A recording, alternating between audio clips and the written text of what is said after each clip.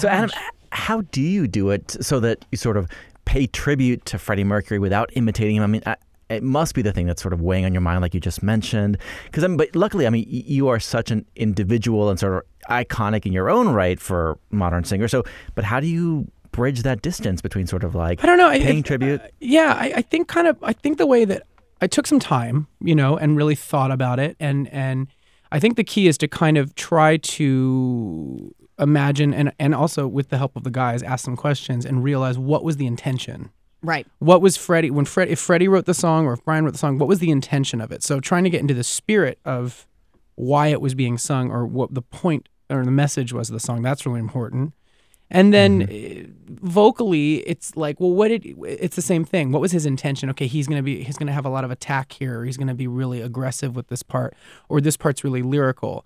So it's almost like I take what he did as like direction as opposed to, okay, I have to copy it. Right. And trying to pay tribute. There's a lot of stuff that's like, not like tricky, I would say, but when you hear a song, you're like, oh, that note. Like, what was the hardest to kind of get to be comfortable with?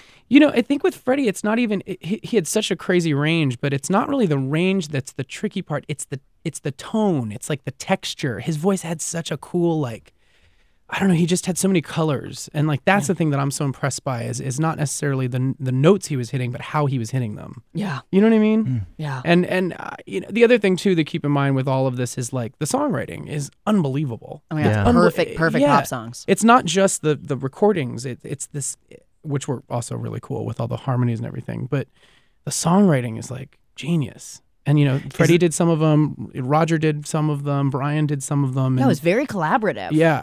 And a lot of that they did separately, which is really interesting to find out too. And I don't know, it's been really educational and really, I think I've grown from it.